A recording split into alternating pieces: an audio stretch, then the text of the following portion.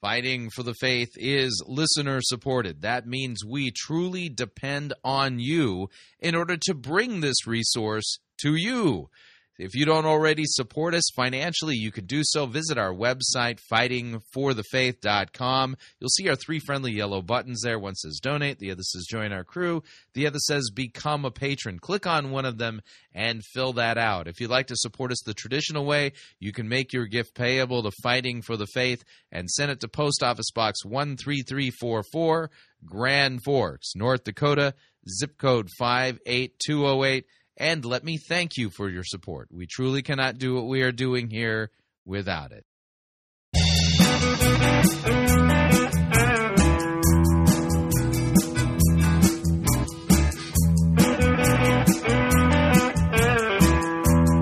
It's time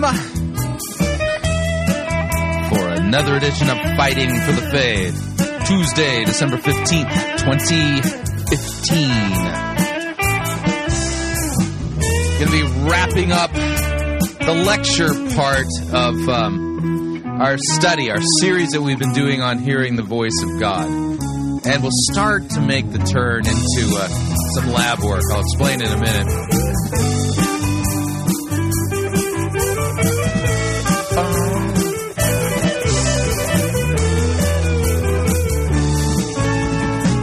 Thank you for tuning in. You're listening to Fighting for the Faith. My name is Chris Roseborough. I am your servant in Jesus Christ, and this is the program that dishes up a dose of biblical discernment, the goal of which help you to think biblically, help you to think critically, and help you to slow down. Stop, open up your Bible, and compare. Compare what people are saying in the name of God to the Word of God. No shortage of crazy things being said out there, and we take the time to open up God's Word to compare and contrast what the most popular pastors, preachers, teachers, conference speakers, self-proclaimed prophets, prophetesses, self-appointed apostles and apostolettes, and those generally put forward by the evangelical industrial complex as those whom we need to be listening to, whose books apparently we need to be buying, and whose small group curricula we should be studying instead of the Word of God. Yeah, weird how that works. Over and again, we demonstrate the steady diet of doctrine that is put forward for consumption by the average evangelical, far from biblical, far from what God's Word says, and it's just a general mess out there. Now, you've noticed we've switched up how we do things here at Fighting for the Faith as it relates to the podcast. In fact, overall, the goal, again, like I said last week, was to get the podcast and the YouTube channel to work together. That's the idea. And so, with the exception of like the prophecy bingo segments, we're going to really do our best to make sure that the audio from our YouTube segments make it to the podcast in one form or another. And so today is no different. What we're going to be doing today is we're going to be listening to the audio from the YouTube video that we released today.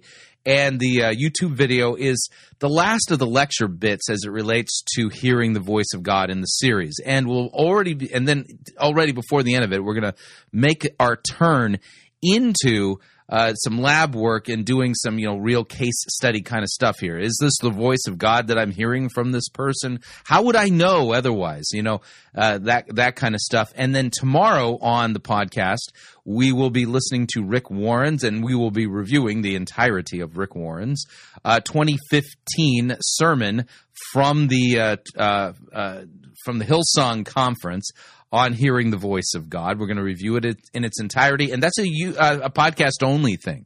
But you'll note that at fightingforthefaith.com, if you want to follow along via video, you will have that opportunity. So those of you listening on audio right now, on the audio podcast, head on over to fightingforthefaith.com, and you can see all of our new episodes of Fighting for the Faith in video. So if you want to see the teaching itself, you are welcome to do that. Follow along.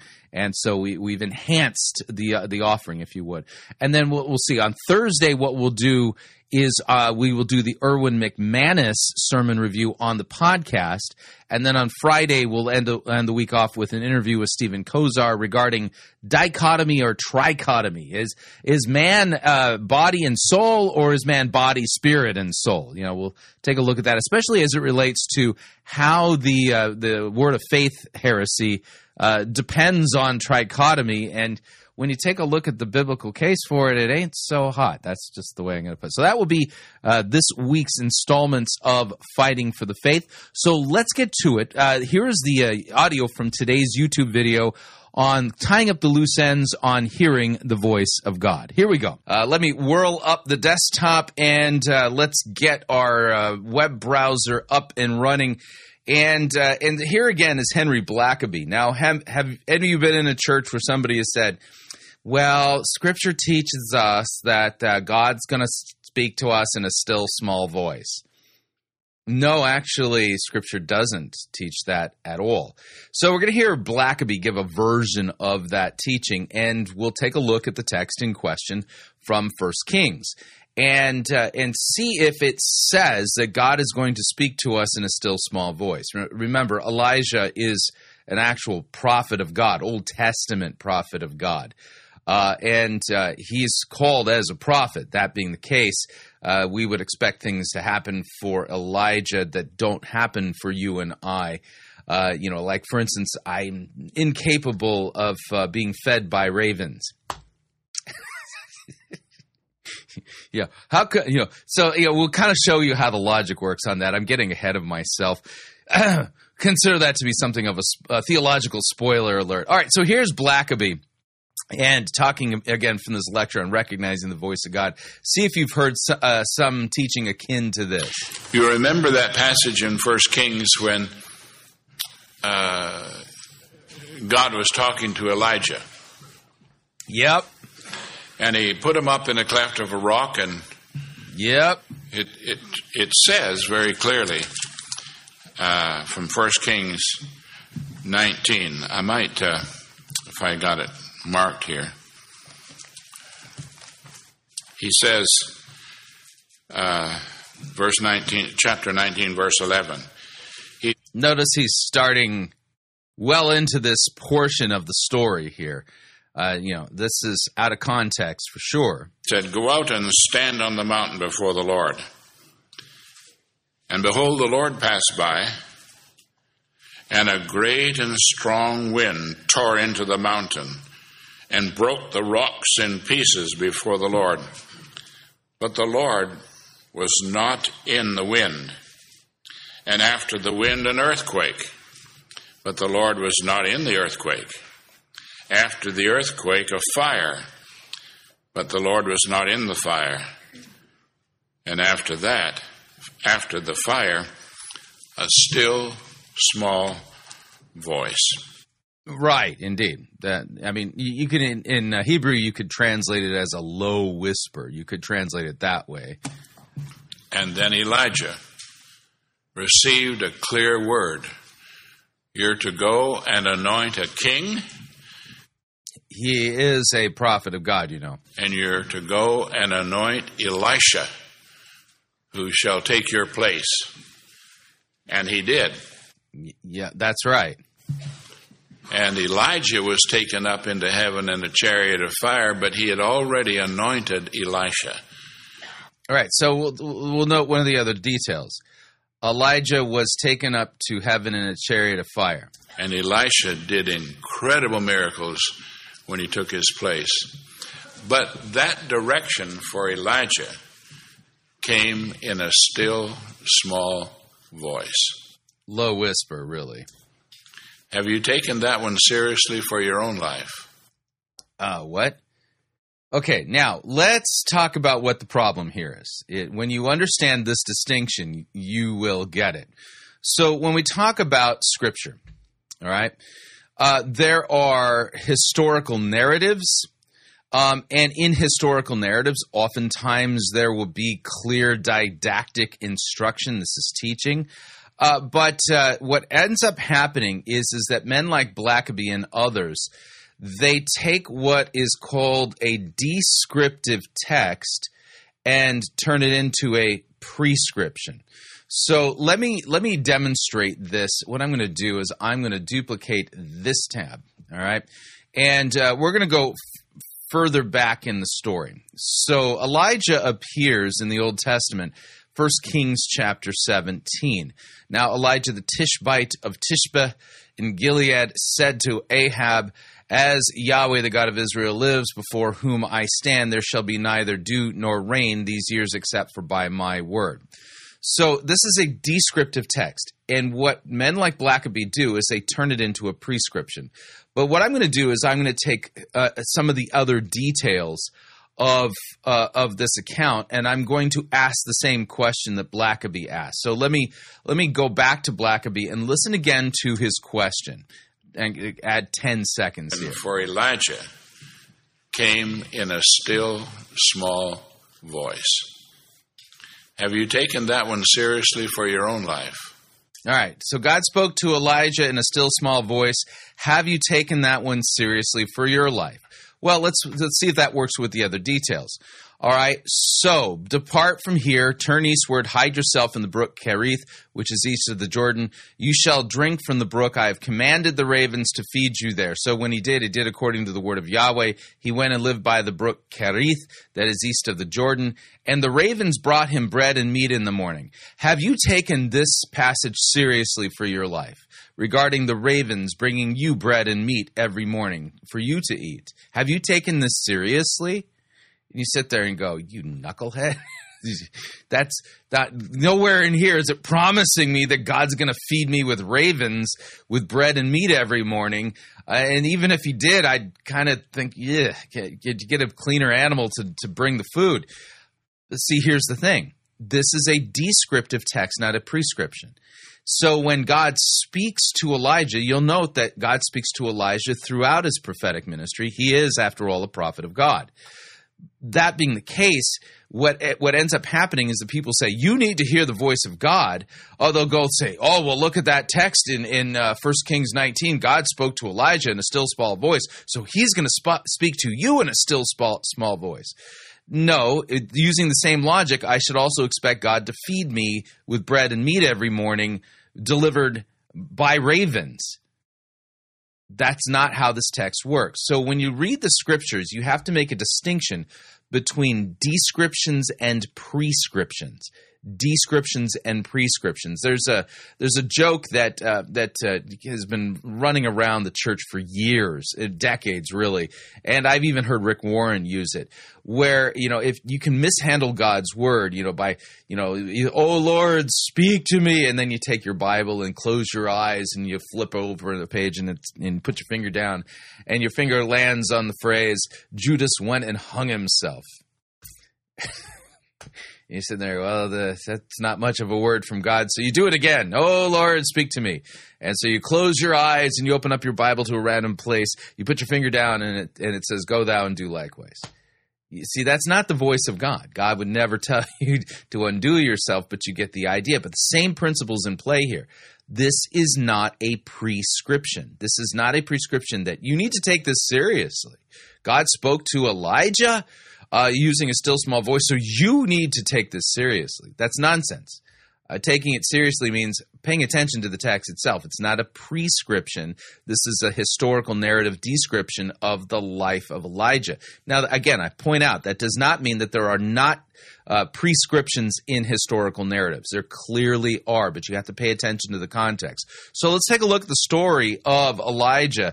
And if you're familiar with this account, then you'll note that 1 Kings 19 follows right on the heels of God showing up miraculously on Mount Carmel. So in 1 Kings 18, you have the account of the prophets of Baal, and on Mount Carmel, a big showdown, and God answers the prayer of Elijah, answers by fire, and then all the prophets of Baal are put to death.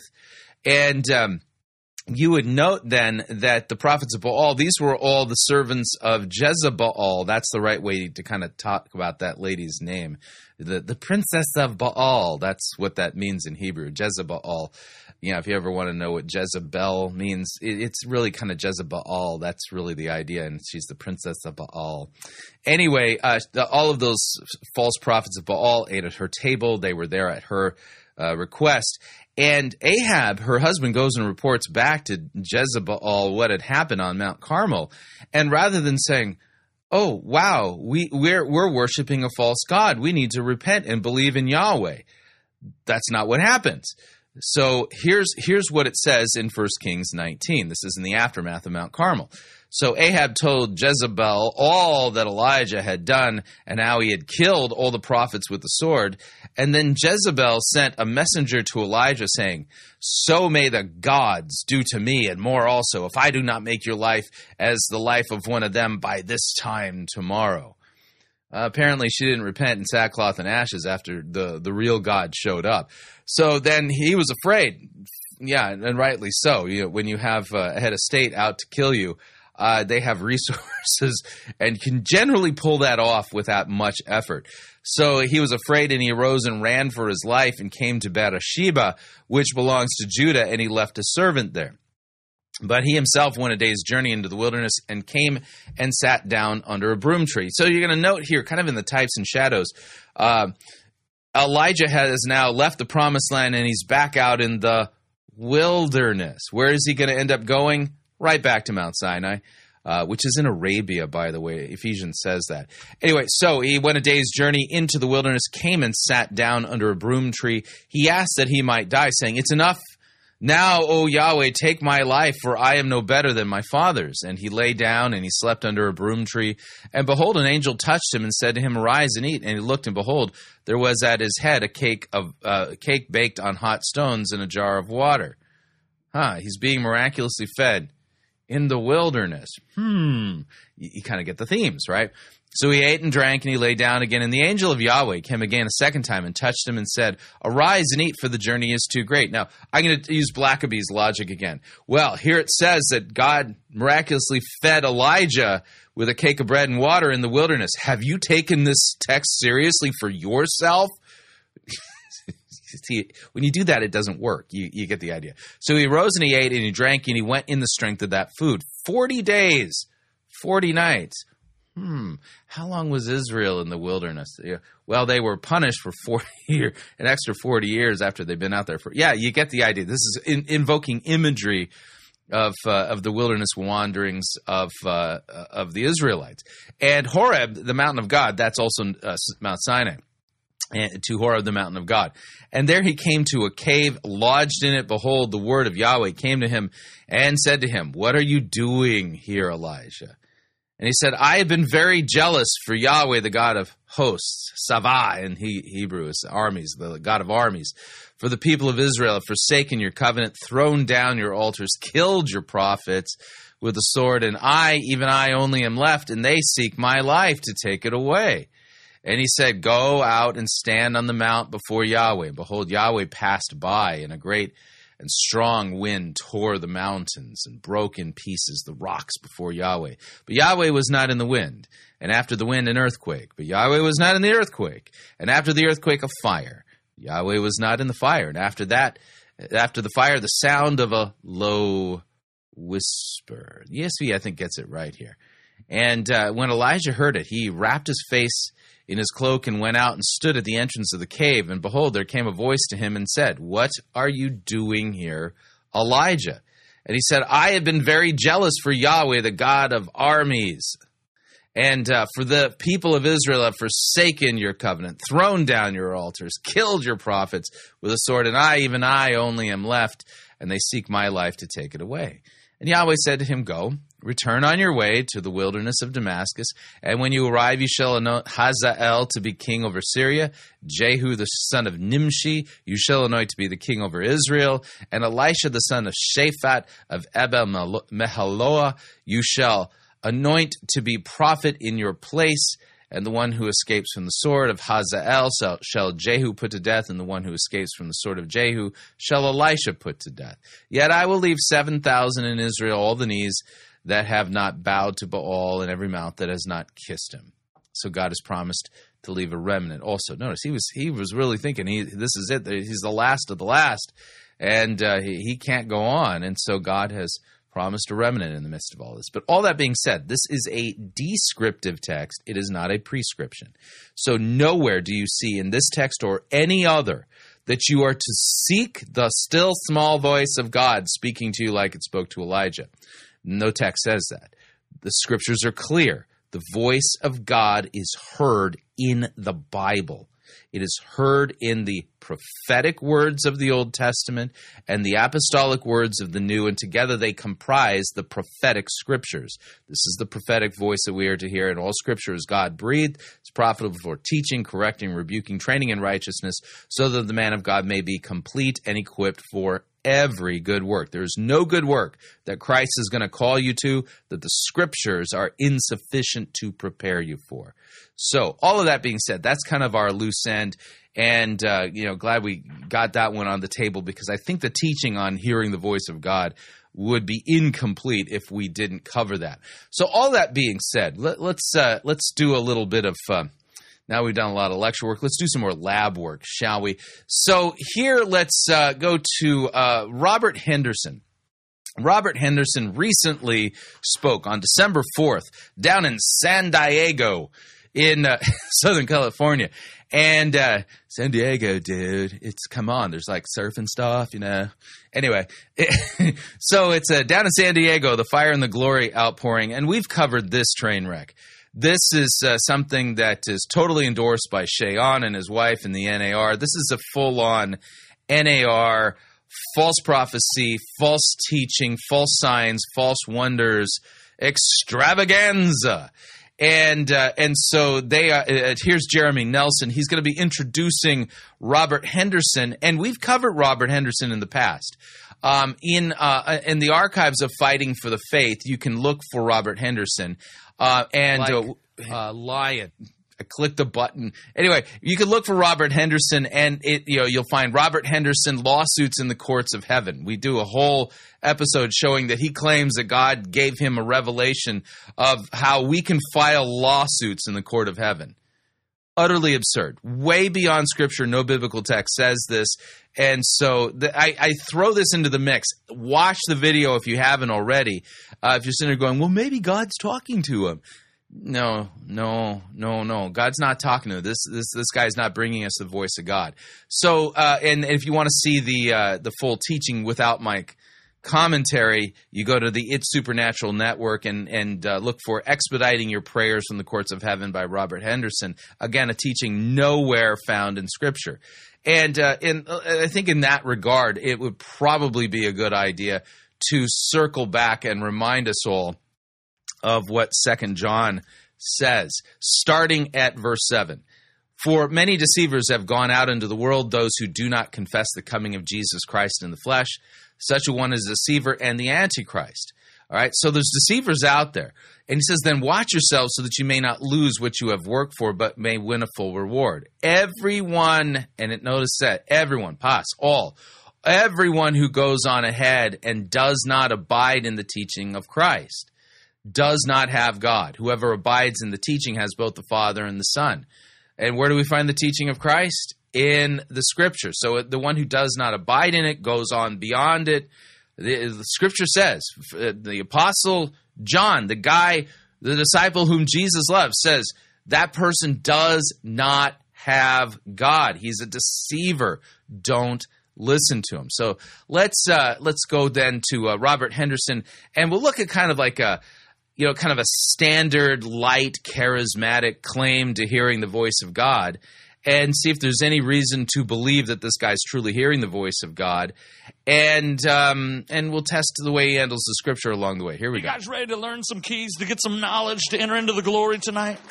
Get some keys to enter into some knowledge to get the glory. See, already we're off to a bad start. There are no keys to enter the glory. What are you talking about? The Bible doesn't talk about any of this. Already, this is a voice of God fail.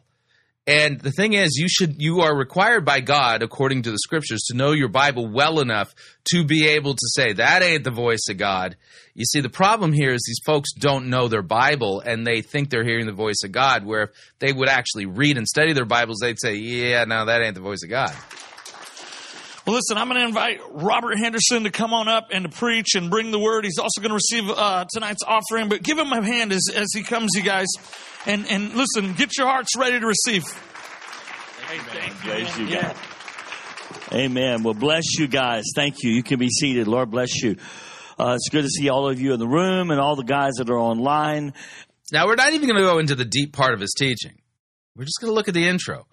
It should be obvious This guy is not bringing us the voice of God. And I would note here, that's what we call a closed Bible. Now, he's got an iPad underneath it. I mean, he should turn. If somebody's going to actually bring you a biblical teaching, that requires them to either turn on their iPad and open to a biblical text and begin with a biblical text, or to open their analog Bible and say, open up to or turn to passage so-and-so, and let's read out what it says in the Word of God. That's not where he's going to go. It's good to have everybody come and be a part. You know, I was sharing this just briefly this morning when we talked that back in February, March, we all became televangelists. We all speak to everybody online now. And so remembering to include those guys that are apart and that are connected there, thank you. And so it's always a great honor to come and get to be a part of what's going on here in San Diego with Jeremy and Miranda and the whole crew here. So, Father, we just want to ask that you would just bless this time tonight. We just want to ask for your majesty and your glory to be unveiled. Lord, your word says that we want your glory to be unveiled. That would pretty much run everybody off if that happened. The glory of the Lord will come in such a way that all flesh together shall see it.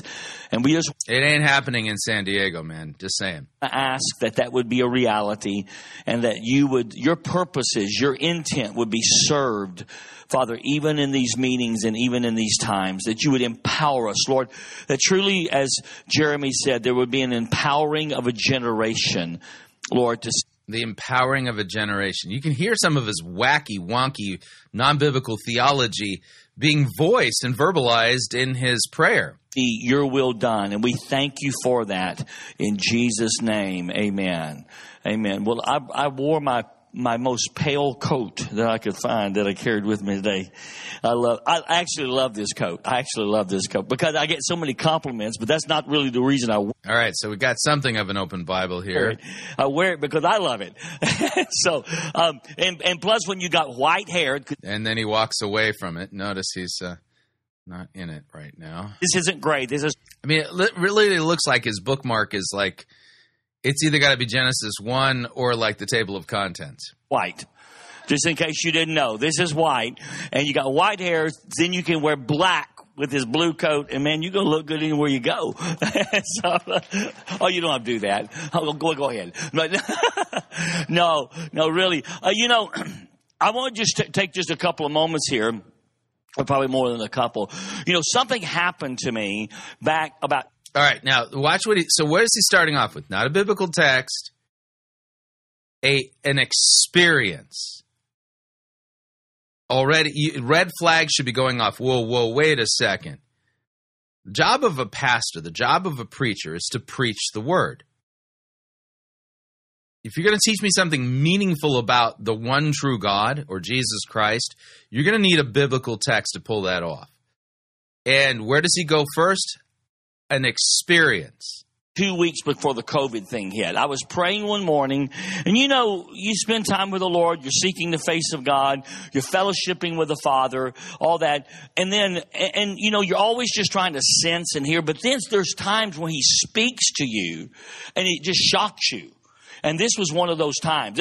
Now, I have to ask a question at this point. What evidence is there to believe this man has heard the voice of God outside of the Bible? I see none. Is there any evidence already to say that wasn't God speaking to him, which is going to limit down our options? Our options are going to be, he's mentally ill, he's demonized, or he is a flat-out, flagrant liar. Those are really your only options at this point. If there's a fourth, I'm not really aware of it. But the one thing I can tell you, based upon the work we've already done, where this guy claims that God showed him how to file lawsuits in the court of heaven, which goes well beyond anything written in Scripture. In fact, things that are in that teaching of his contradict the Word of God. under no circumstance can I believe that this man's hearing the voice of God. So when you don't begin in a biblical text, you begin with an experience and you start spinning yards and talking about, oh yeah, I heard the voice of God. And it's such a blasé kind of thing, you know. So there I was, you know, I was like outside, you know, I was pulling weeds in my garden and stuff. And like the Lord talked to me, you know, and I was thinking like, wow, God, you know, I'm kind of busy here right now, you know, could you like wait until after I get inside the house and like can clean up a little bit? And, you know, when they start talking like this, there's nothing like this in Scripture. Nothing. When God speaks, it's a memorable thing. One that is can be quite startling. And so we've got a problem here. This guy claims to be able to speak conversationally to God, and we know by doing a theological audit on his previous teachings, there's zero chance this is the voice of God. And those are the times that I really, really know that I'm hearing God. You know, I've been doing this for a lot of years. Now, I want to back this up here. So there's all these times that God's talking to you and you're unsure that God is talking to you. Hi, Robert. This is the Holy Spirit. I know this may not seem like one of those times when I'm talking to you. And I know it's really confusing and you're uncertain. But really, no, this time I'm talking to you, Robert. Speaks to you and it just shocks you. And this was one of those times. And those are the times that I really, really know that I'm hearing God. You know, I've been doing this for a lot of years. But I don't care how long you've been doing it. Listen, there can always be a question mark. Is this really God or is this me? You know, really? So there's always a question mark. Now, here's the thing. I open up my Bible. There's never a question mark. I open up my Bible, and the Word of God says the voice of God is in the text, and that the Word of God is living and active, sharper than a double-edged sword. And God the Holy Spirit and the working of God the Holy Spirit is intimately linked with what is written in Scriptures, which the Holy Spirit caused to be written there. So never do I have a doubt when I am reading the Scriptures that well, was that the voice of God or not? I'm not sure. I have 100% certainty every time. And so here we got this weird thing going on here. Well, there's always uncertainty as to whether or not I'm hearing the voice of God or whether or not it's me. Believe me, it's not God then. Is this something I want or is this something God's saying? But on this particular time, it was 2 weeks before the COVID thing hit, and we didn't know it was coming. We didn't know the whole world was going to shut down. And for those of us that travel, we didn't know we were about to be put on hiatus, you know, for a major part of the year. And so I didn't know any of that in the natural. So I'm praying this in this particular morning, and all of a sudden, the Lord speaks to me, just as clear as a bell, out of Matthew chapter 20 about the out of Matthew chapter 20. Now watch what he does with the biblical text here. Laborers who worked in the vineyard. Remember that parable? And those who worked different hours of the day. The Bible says in Matthew 20 verse 1, it says that the first group that the master of the vineyard went out and... Now, this is 100% proof. This man is not hearing from God. And that what he's speaking is not from the voice of God. And you say, well, what's the proof, Roseboro? The fact that he is twisting the text. So let's take a look at Matthew chapter 20 and this particular parable that he is referencing. Let me go over here and we'll go to Matthew 20. All right. Here's the text. So Jesus is speaking, and we're going to just ask this question. Has any Christian from the time that Matthew was written until last year ever believed that this text has anything to do with COVID-19? You sit there and go, well, when you put it that way, the answer is obvious. No one's ever believed that. Right. Is this about that? No. You see, note here, this parable has something that Christ is trying to convey, and it has nothing to do with COVID-19. So one of the sure signs you're dealing with a false teacher and a false prophet is that rather than helping you understand the meaning of the text, Instead, what they are doing is they're hijacking the text for the purpose of making it appear like God is speaking to them outside of the text. And what the text means is irrelevant. They're just using it for their own purposes, which we're not allowed to do.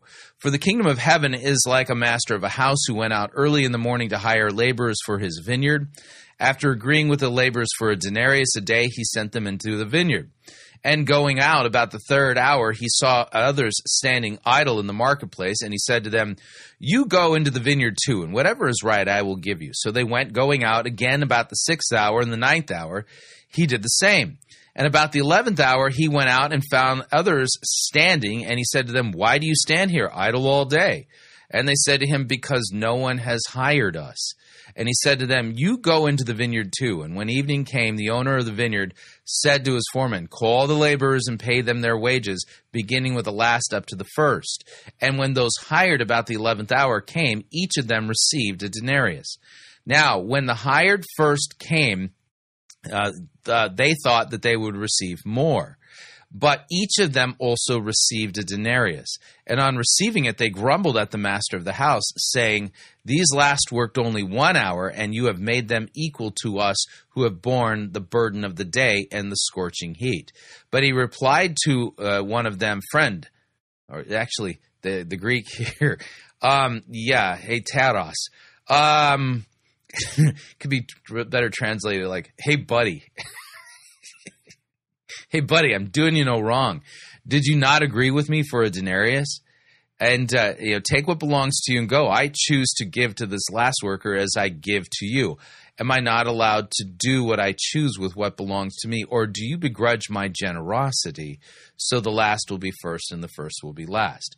So you're going to note here, this is a text really, if you want to talk about the nugget of it, and what we're going to do is we're going to put a link down below to a sermon that I preached this past year on this text. This came up as one of the assigned texts during this past summer, and I preached on this text. We'll put a link down below to that sermon, but let me just give you the nugget here. The basic idea here is that that salvation is a gift, and it doesn't matter what time in your life you profess faith in Christ.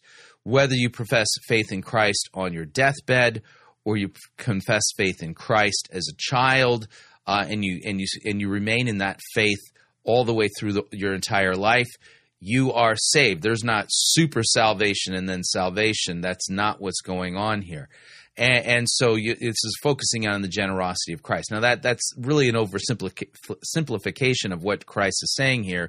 But for the full teaching, I would point you to the sermon that I preached. And again, the link will be down below where you can hear this out. But you're going to note here, there's nothing in here that is referring to COVID, any of the circumstances related to the fact that people were not able to travel. So what he's doing is he's hijacking this text where Christ is communicating to us a very, very real message that we all really need to hear and understand as his, Christ's disciples.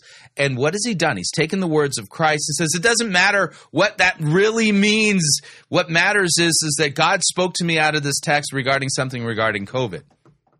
No, he didn't. In fact, what Robert Henderson is doing here is blasphemous. Let's keep going. The first group, the scripture says, agreed with him. Now, that was the Jews. They had an agreement with God called the law, the old covenant, and that they agreed with the master for a denarius a day or for a day's wage. But then every other group that the master of the vineyard went out and hired, they went on the basis of whatever was right. In other words, they went on the basis of grace. They said, we trust your generosity. We trust your liberality. He's adding to the text. Another sign he's a false teacher. We trust your... This is not the voice of God we're hearing here. Kindness and your goodness. And we don't know what you're going to pay us, but we're going on the basis of whatever is right. And it was Jesus showing them actually what was going to happen. That the Jews, literally underneath the old covenant, there was a blessing in that. But there was going to be a much more greater blessing attached to those who live from grace. And in the new... That has nothing to do with this text. Covenant. Does that make sense? So this is the whole thing that's going on here. So I'm aware of this parable. I've taught on it quite a bit about how to step out of legalism and into grace and get the greater blessing. So This text isn't about that. praying this morning, and all of a sudden the Lord says to me, All of a sudden, the Lord says to me, what he says. He said, I am about to pay you a day's wage for an hour's worth of work. no, he didn't. There's no reason to believe that was the voice of God or that really happened. And I thought, how are you going to do that? Because I knew it had to do with travel. And I knew God was saying, These guys are great at spinning yards and tall tales and stuff like this. Is there proof that God told you this before the whole COVID thing hit? travel is about to stop. You're about to stop traveling. Now, I didn't know the whole world was going to stop traveling. He said, you're about to stop traveling, but don't worry. I'm actually going to pay you a day's wage for an hour's worth of work. Now, watch where he goes with this. He's sitting there, I mean, even if you're like tempted to think, well, maybe God did tell him that. There's more coming that'll prove beyond a shadow of a doubt this guy is a fraud. He's a huckster. And I knew it was God. And I felt this faith rise in my heart. And I told my wife, I said, God said something really crazy to me. And I told her, and I said, I don't know exactly what that means. I just know that we're really about to get blessed. Well, here's what happened. We know it all came to a screeching halt instantly. And so all of us began to go online. Well, here's what happened with us. The Lord had also given me 3 distinct dreams. All right, so 3 distinct dreams on top of this. Okay. Again, notice what he's not preaching from. Yeah, the where we know the voice of God it really is, that's just sitting there. He's totally ignoring it. Okay. Where I had seen in the dreams me holding conferences on other planets.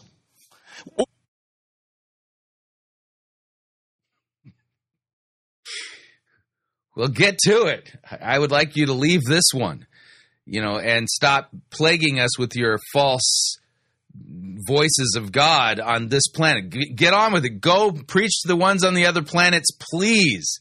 What on earth? Also, I got to tell you, the Lord had also given me 3 distinct dreams where I had seen in the dreams me holding conferences on other planets. One dream, I was holding a conference on another planet, and I knew that when I began to travel home, I was actually going to have to go, from another planet back to my home instead of just across the nation somewhere. And then in a second dream, my staff, which is mostly my children and their spouses, had built a rocket and was able to pilot it to the moon and back. Well, isn't that just spiffy? Again, the real voice of God is being completely ignored. That's where God's voice, according to the scriptures, promises to be. And instead, we're getting this claim that his friends can build a rocket ship and pilot it to the moon and back. And in the third dream, I took off in an airplane and went to the space station. And I thought, what did all of this had to do with, out of this world stuff? I remember I actually said to Jeremy, last December, I said to Jeremy, I had this dream about holding conferences on other planets. I'm trying to figure out what it means. When this happened, God said, I'm about to launch you into the virtual world. That's what he said. He said, I'm taking you out of... So God said, I'm about to launch you into the virtual world. He was already doing his work online virtually before COVID hit. It's the natural world of travel. I'm going to launch you. So here's what happened. We began to go online. We began to do all this. I'm telling you, God is my witness. Finances increased, did not diminish. All right. So now he's got financial increase. And there's something here you can see. This is the bait on the hook. I'll show you where the hook is in a second. Finances enlarged and did not go down, because God had promised me he was going to pay me a day's wage for an hour's worth of work.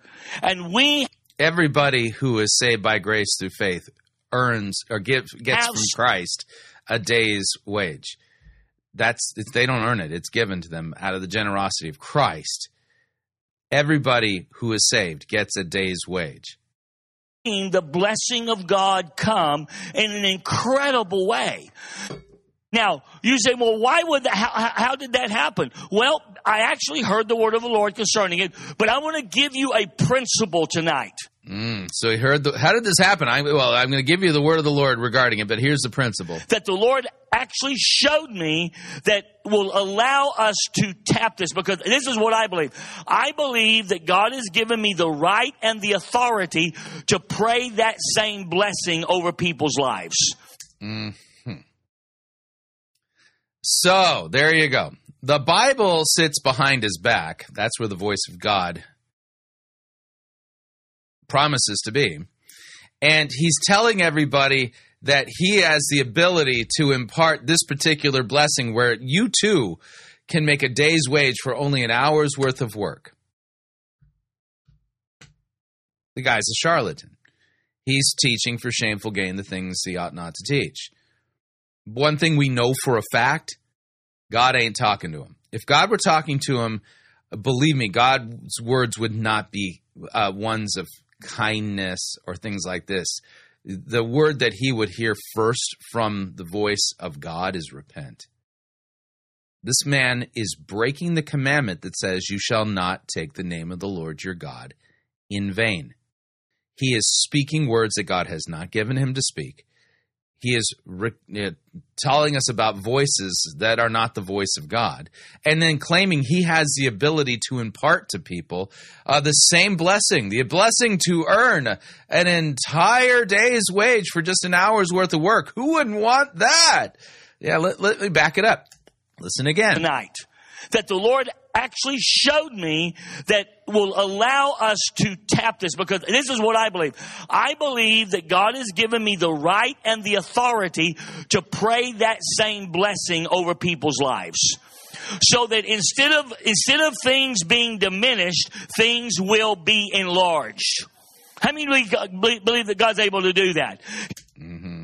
And he has, in that he has the authority to impart that blessing. No, he doesn't.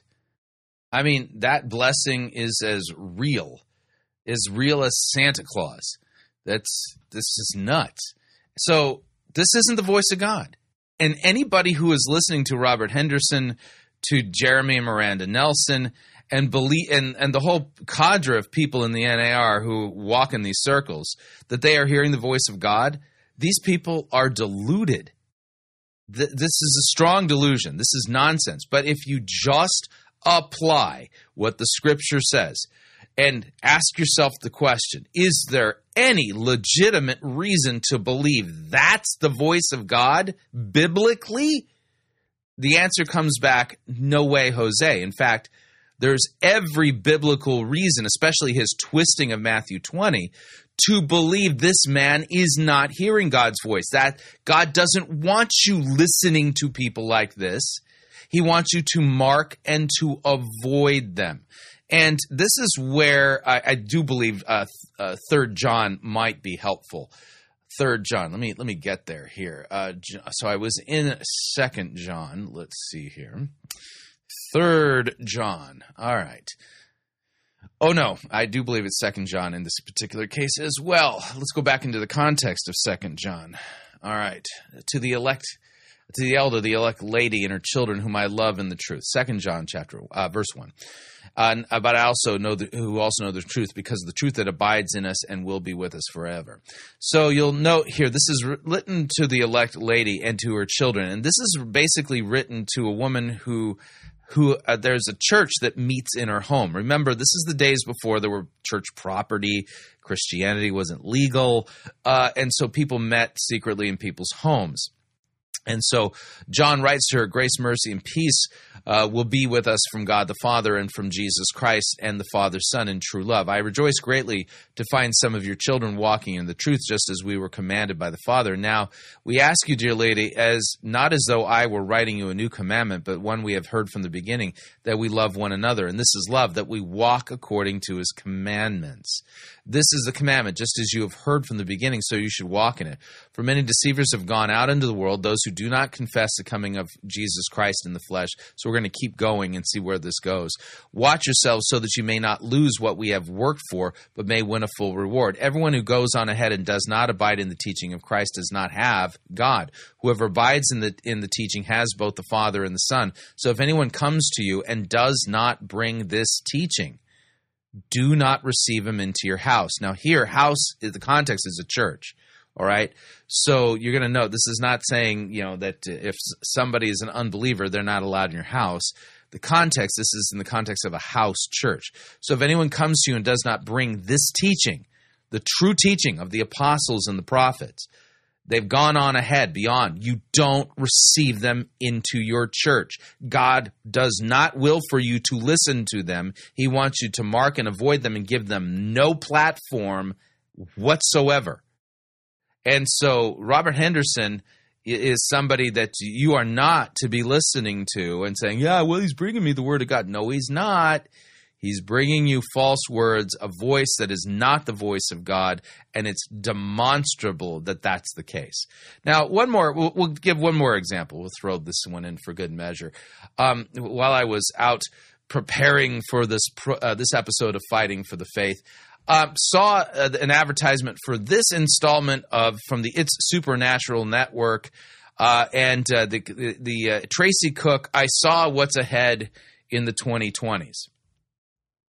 Tracy Cook, if you've followed us through this year, then you know that we noted that early on in the year, back at the end of March, Dr. Michael Brown, whom we refer as the Apostle of Obfuscation, he was claiming that two particular prophets gave very specific words regarding 2020 and what would be happening in 2020. And they were Tracy Cook as well as Chuck Pierce.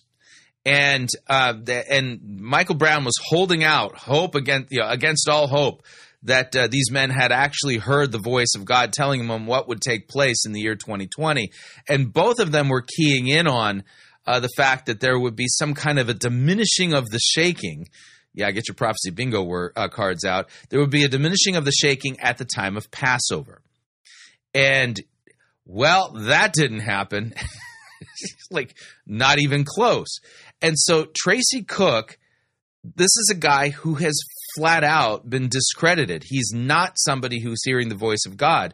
Yet, the It's Supernatural Network just had him on. This is from December 14th, 2020. And we're going to note that at the time I'm recording this, today is the 15th. So it's the day after this was put out by the It's Supernatural Network. And they've already got 91,000 views.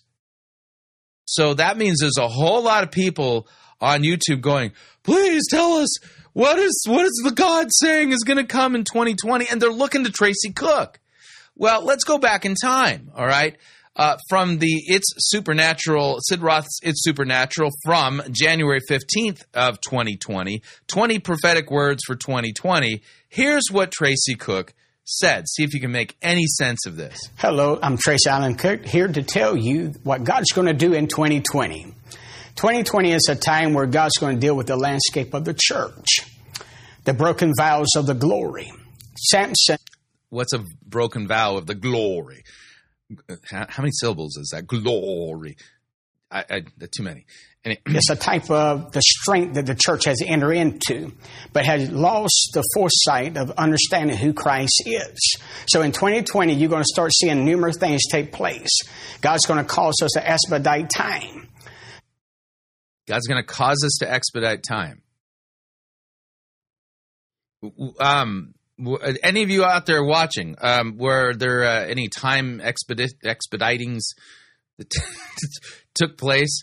2020 seemed to just drag on because we were all locked up in our houses. Some of you that have gone through things in your life and feel like, why is there such a delay in my life, and seem like my promises are delayed, or the prophetic words are you're in ministry or what have you. And God told me in 2020, we're going to see him expedite prophecy, dreams, visions. He's going to expedite them.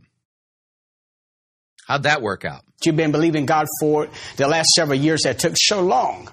And it goes back to Samson. The church has started out with great strength, but we got into a place where we had broken our vows. Now, the twisting of the story of Samson, proof positive. He is a false prophet. That's not what the story of Samson's about. So I call it the broken vows of the glory, where God in 2020 is going to go back to a place, bring us back to a place where we're going to have true repentance. We're going to walk back. If there was true repentance, you would hang up your ministry altogether and walk away, because you've been proven to be a false prophet who doesn't hear the voice of God. To a place of true holiness, true repentance. We're going to get our attention back on God and get away from man. He's the center of our lives to begin with. So you're going to start seeing some of this in 2020. Now, God's going to deal with the landscape of the church in 2020. He's going to begin to unravel the grounds that you walk on. And you're going to start seeing everything that can be shaken will be shaken in the next 4 months. Just 4 months. Yeah, I seem to think that we're 9 months into the 2 weeks to flatten the curve now. The shaking's gone on a little longer than 4 months. Even in 2020. So you're going to start seeing that in 2020. But I encourage you as a prophetic voice also that remember, He's going to expedite your prophecies, your visions, your dreams, your desires. He's going to expedite them, which doesn't make any sense. What does that even mean? You're going to step out the carnal realm. You're going to step into the spiritual realm. You're going to come out of that place of defeat into victory.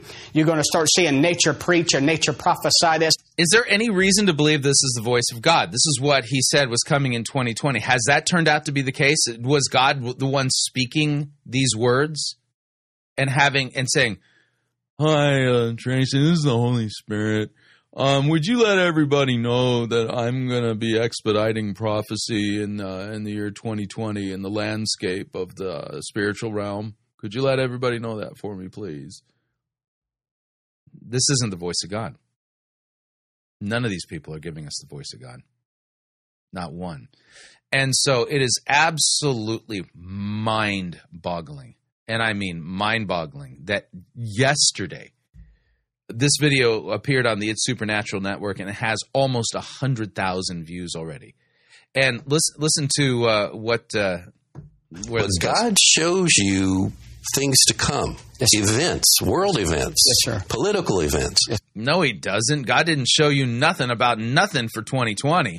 So what is God showing you? God's not showing him nothing. The guy's a liar. For this decade that we're in right now. This decade that we're in. Notice the name of the series. Something more. Scripture's not enough, so you need something more. I said it here on the show at the beginning. In the first 4 months, everything can be shaken will be shaken. And that began to come to pass.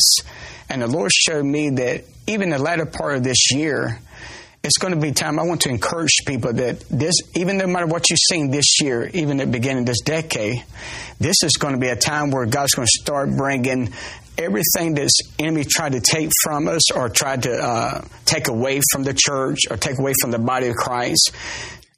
The man's not saying anything. This isn't the voice of God. We are a purpose person. The purpose of you and the purpose of revival. Where the church, it's like how the Lord showed me was two things. The church has lost its strength. You said that last year. We have broken our vows. You said that last year, and you used Samson. And again, that has nothing to do with the story of Samson. Samson did. So we had to restore our vows. And the only way to that's the time of restoration. That's what's come at the end of this year. And how the Lord showed me was this. He's not saying anything. This is not the voice of God. Second thing was the prophets in the Bible, the young prophet and the older prophet, he lost the axe head. It was borrowed. He lost the axe head, And the axe head began to sink. But no, it was totally on the bottom of the river, man. And he went back and he got to the older prophet and said, this is where you lost the revelation. This is where you lost. Nope, they've added to that text. That's not what that text says at all. The insight. And the Lord began to speak to me, Bob, that he's given us our insight back. We got to get. The church had its insight back, then they would run you out on a rail. And you would never be allowed to darken the doorstep of anything, even remotely calling itself a church. A revelation of who Christ is and get our attention fully on Him. And what I see taking place, a lot of dreams and a vision, but what God's going to do, the encouraging side of this, is going to draw the body of Christ back unto Himself. He's going to draw us back to the altars where the altars become significant again. Because that's where it begins at anyway, is at the altars. Now, what's going to happen? This man isn't hearing the voice of God at all. That's not the voice of God. And it's time for people who call themselves Christians to say enough is enough. 2020 has proven beyond a shadow of a doubt, these people are not hearing God's voice. The voice of God, according to God, is found in the Scriptures, the writings of the prophets and the apostles. I know every time I read the Scriptures, I'm hearing the voice of God. I think you get the idea. A little lab work today I thought would be fun. So hopefully you found this helpful. And, and you'll note here that what I've shown you as examples, even today, this is standard fare within the charismatic movement and the NAR. And these are the empty words that they bring forward, claiming that this is the voice of God speaking, and over and over again, aside from it being complete gibberish, utter nonsense. Words that contradict the Scriptures, or words that hijack the Scriptures and evacuate them of their real meaning. These are people who contradict God's word straight up, and they're not bringing us God's voice, and Scripture says we're not to give them a platform in the church. That's the paraphrase of what we read in 2 John. Do not let them into your house. And so God does not will for us to listen to these people. They're not bringing me anything even remotely close to what God has said or is saying. So what'd you think? Love to get your feedback. If you'd like to email me regarding anything you've heard on this edition or any previous editions of Fighting for the Faith, you can do so. My email address is talkback@fightingforthefaith.com, or you can subscribe on Facebook, facebook.com/Pirate Christian. Follow me on Twitter. My name there @Pirate Christian. Until next time, may God richly bless you in the grace and mercy won by Jesus Christ, His vicarious death on the cross for all of your sins. Amen.